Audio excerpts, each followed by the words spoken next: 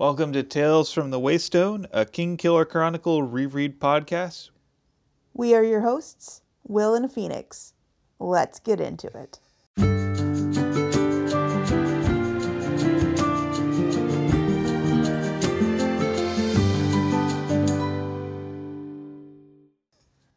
So today we're doing things a little bit differently. It's a bonus episode about Neil Gaiman's Fortunately the Milk. Now you may be asking yourself, hey, Will and Phoenix, why are you guys doing a bonus podcast? I thought we were reading Name of the Wind. And we're here to answer that question. So a little while ago, the hard drive that contains all of our master audio got dropped. Approximately 8 inches onto a floor. And it is broken now. Unfortunately, the audio for episode 9 was only on that hard drive.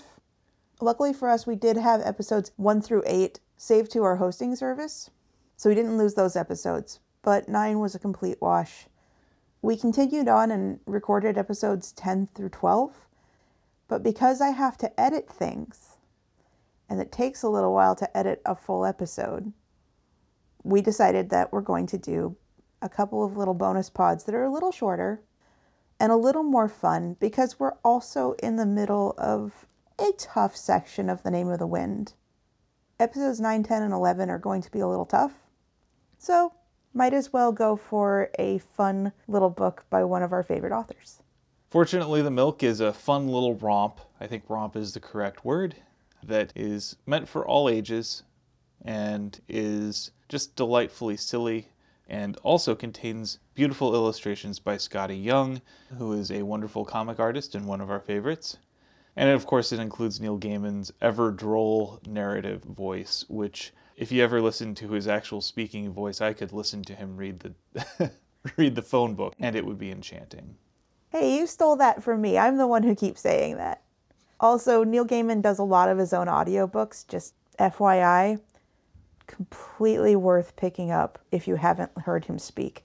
Or if you have heard him speak. It's just worth picking up. I'd also heartily recommend this for any people who have little ones that they want to read a fun bedtime story. This would be right up your alley and right up theirs. It really is worth getting a physical copy. This is one of the few Neil Gaiman books that I would say you have to get the physical copy of. Yeah, he does fun things with not only illustration, but also typography. Certain sentences are in a more cartoonish font. And style and shape. It all lends itself to a little madcap narrative. Little point of order. This episode will be a little bit different, as will next week's episode. We are forgoing the recap. There's no need for a punishment on a bonus pod. We are also not going to be doing an interesting fact for these particular episodes because, once again, no punishments on a bonus episode. It's too much fun to win. Or you just find it too icky to have another cherry. Yes, and? Anywho. We will also not be doing our 7 words from real life, but we will have our 7 words from the book. Because this podcast naturally assumes that you either don't care about spoilers or that you have read the material that we are going to be talking about.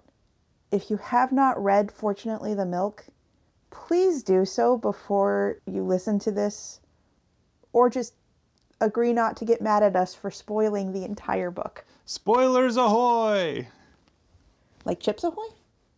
Yes, exactly like that. It's a cookie made out of spoiler chips. We start with our framing device, which is 2 kids and their dad, with mom going out of town. She is a famous herpetologist, and she's delivering a paper on lizards.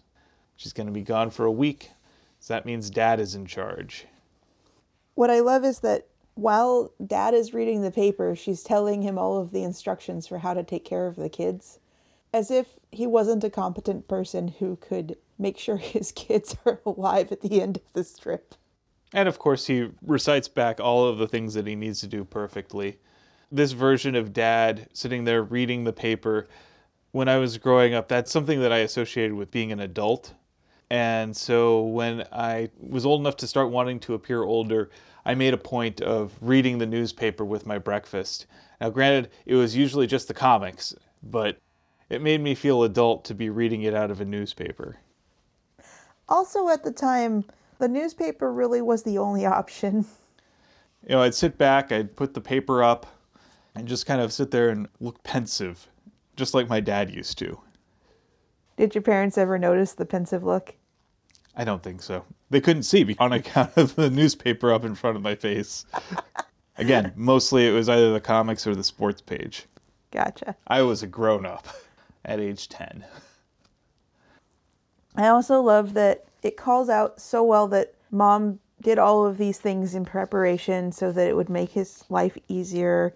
She made meals for every day that she would be gone, which is not an insignificant amount of work when you consider that there are 3 people she's cooking for, and gets a list of everything that needs to be done, including feeding the fish, taking care of the kids, making sure that they get to orchestra practice, violin practice, and then reminds him at the end, right before she leaves, and we're almost out of milk. This will prove important. So then the first night, they attempt to make one of the meals that she's pre-prepared for them and already frozen for them, and it doesn't go so well, so they end up going out for Indian food, which that's something we've got some experience with. Absolutely. Another one of those things about wanting to appear adult is that we have made efforts in the past to make food at home, have leftovers, all that wonderfulness. Yeah, I remember one time that I made a curry in the crock pot and it had pineapple in it. Pro tip, pineapple does not microwave well or freeze well. It's disgusting.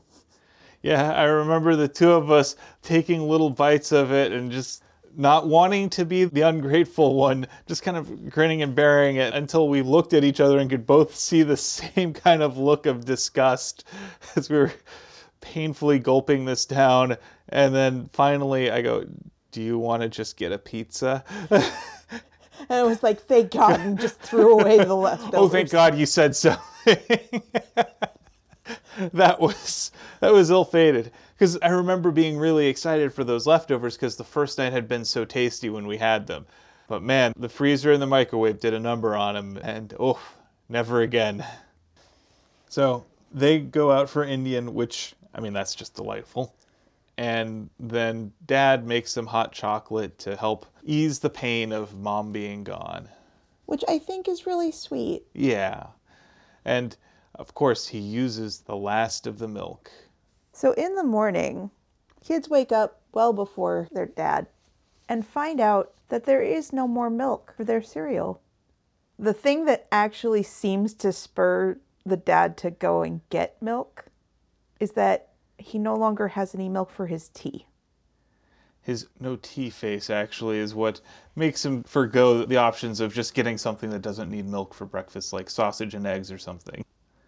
There is something that is mentioned about how the little boy thinks to himself that he could put orange juice on his cereal. So I know that you have a story about this. Yes. So when I was in college, the campus cafeteria, you could get whatever you wanted for breakfast in there. And they had a milk fountain and a juice fountain right next to each other. And my normal morning breakfast on days when they didn't have anything hot out, it'd be a bowl of cereal with some milk on it and then a glass of orange juice. And I was particularly groggy that one morning, and without thinking, just put my cereal bowl under the juice fountain instead of the milk fountain. And then got myself some orange juice on my Frosted Mini Wheats. It was not good. Now, I've heard tale of other people putting weird substances on their cereal. For instance, the author John Green has told this very often. He prefers putting water on his cereal, and I don't get it. At that point, I would just not hydrate my cereal. Yeah, that's gross. My grandfather used to put blue cheese dressing on his cereal. His logic being, well, it's basically milk. Ew. You've met my grandfather. I think he lost his taste buds in the Depression, and I also think that he delighted in grossing out his kids. His kids are the ones who told me about it. So wait, this happened Not in front of you, but like in front of your aunts and your dad. Yep. Oh, your grandfather is delightful, though. He is.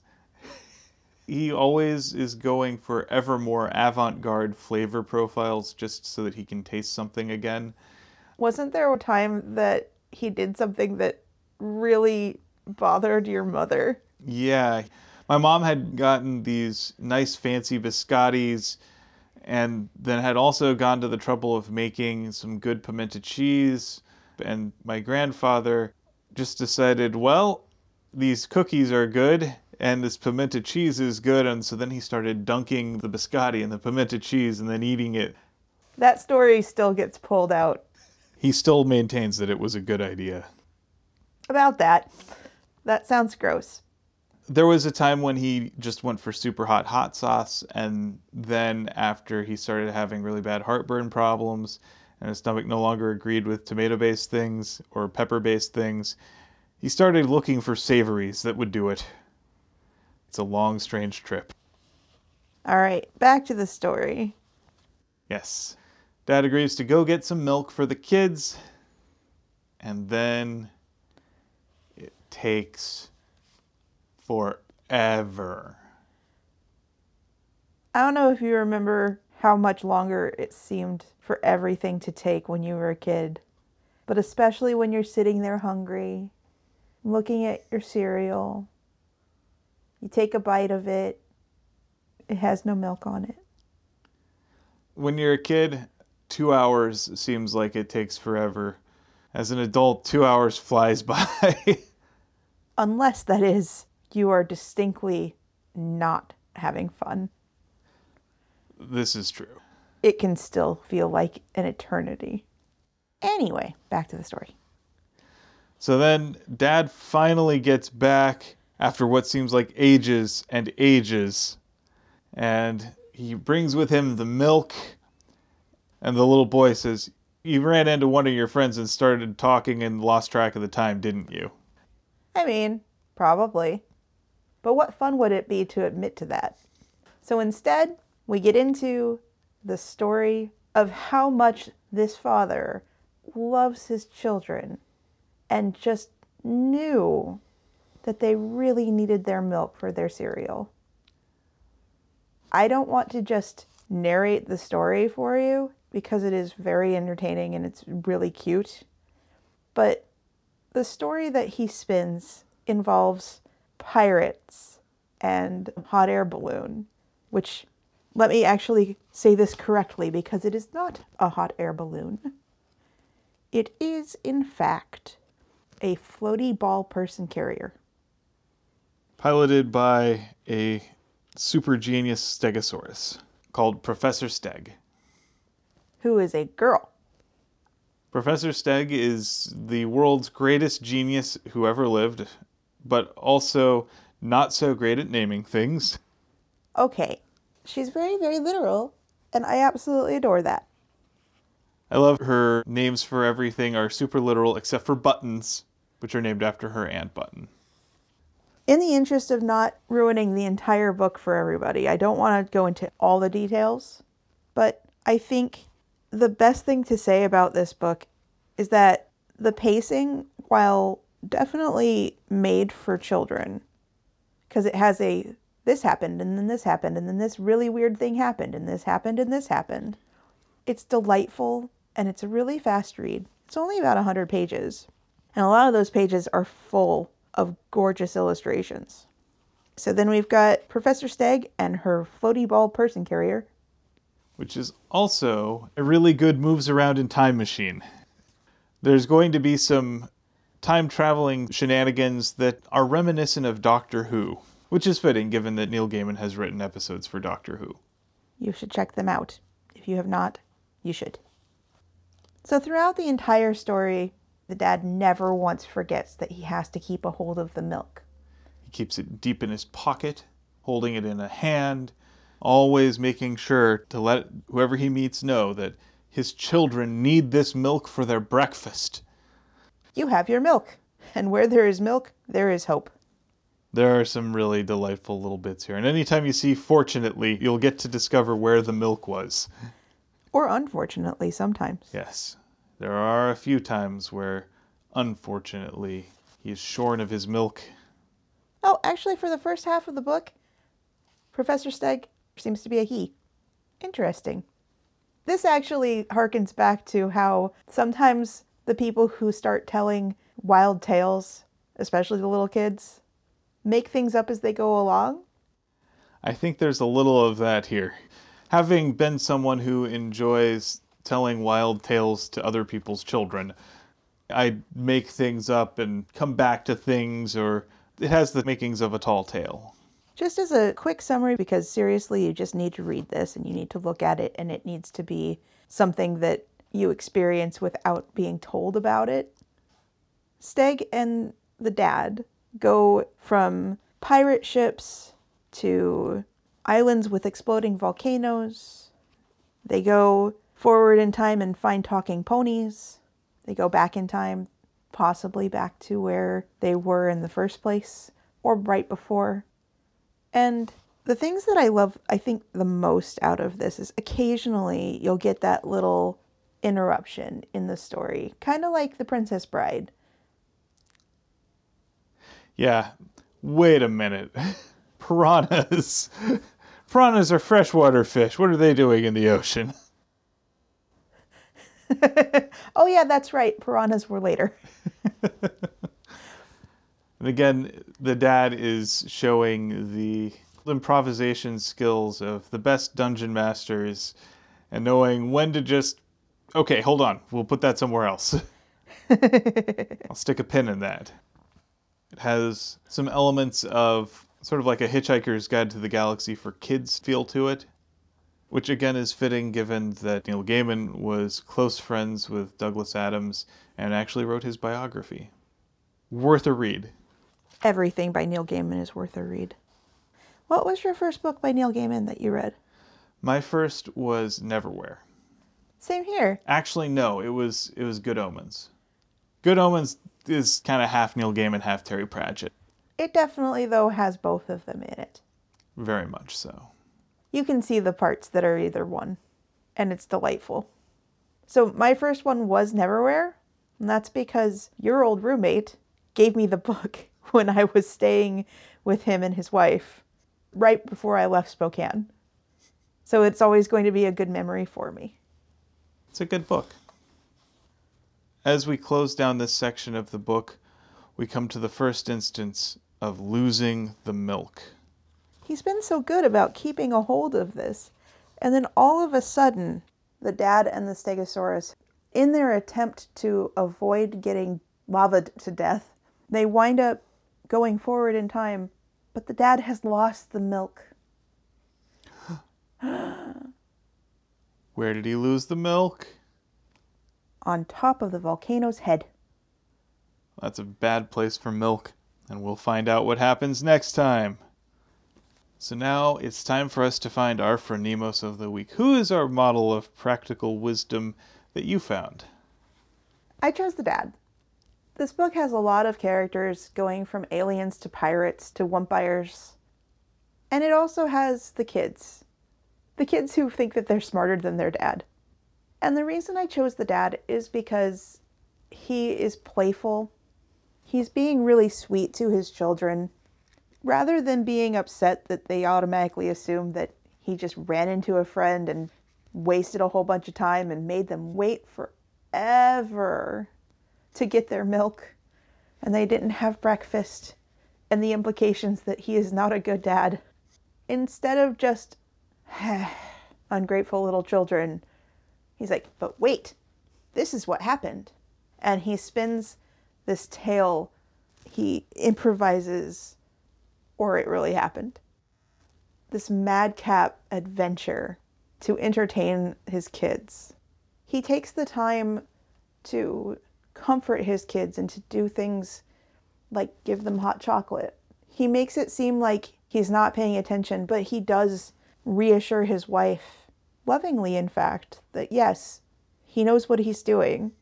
And he takes joy and pride in delighting his children. I can think of a few people that are friends of ours who act similarly. So that is my phronemus of this week. All right. And then I have a question for you. Okay. What are your 7 words from the book? Oh boy, I had a tough time. There are many, many great little 7-word sentences here. So I'm just going to read a bunch of them and then pick one of them. First one is, she did not actually like eating them, which is in reference to a mean little experimental prank that the boy pulled on his sister. He put mushrooms in chocolate without telling her that it was mushrooms in there. And then fed it to her. Right. Sounds like a brotherly thing to do. Also reminds us of a friend of ours who, whenever we have a meal together and he says, guess the secret ingredient, that secret ingredient is always dried shiitake mushrooms. And it doesn't matter if the dish is sweet or savory or sour or whatever, there's always shiitake mushrooms in there somehow. I think my favorite was the apple pie. Which kind of worked just because they just absorbed all of the sugar and cinnamon flavors and just had kind of a weird rubbery texture. It worked. We've got, she was presenting a paper on lizards, because that's a fun little sentence to make. So then, you'll let the space-time continuum in. All right, and that is reference to? And that's when he's on the alien spaceship. That's right, there'll be some aliens in here. A new kind of mermaid with legs. Okay. Yep. What is that in reference to? That's when he's found by pirates in the ocean. Ah. And then we've got Professor Steg's floaty ball person carrier is the original name. Now you're taking liberties that I am taking advantage of next time with the fact that floaty ball person carrier has a lot of hyphens in it. We're going to treat that as one word for our purposes today, because that's just fun to say. What? It's just fun to say. For all of our Heroes of the Storm fans. Yep. Another one is, I named it after my Aunt Button. And my last one is, where there is milk, there is hope. So that is the official 7 words that you want to go with? Yep, where there is milk, there is hope. I like it. Thank you. And so with that, we come to the end of our little bonus pod. I want to thank you for podding with me. Thank you for potting with me. And thank you for listening to Tales from the Waystone. Next time on Tales from the Waystone, we'll do Fortunately the Milk, Part 2. We would like to extend a huge thank you to Shawnee Jang for our theme music. And many thanks to Neil Gaiman for giving us a silly book to talk about. Audio production and editing, courtesy of me, Phoenix McCullough. Project management and writing, courtesy of me, Will McCullough. If you would like to help support us, please consider becoming a patron on our Patreon page, patreon.com/waystonepod, where you can get access to show notes, custom digital posters, exclusive Patreon-only bonus pods, and other exciting items. And as always, here's to one more day above the roses. to one more day above the roses.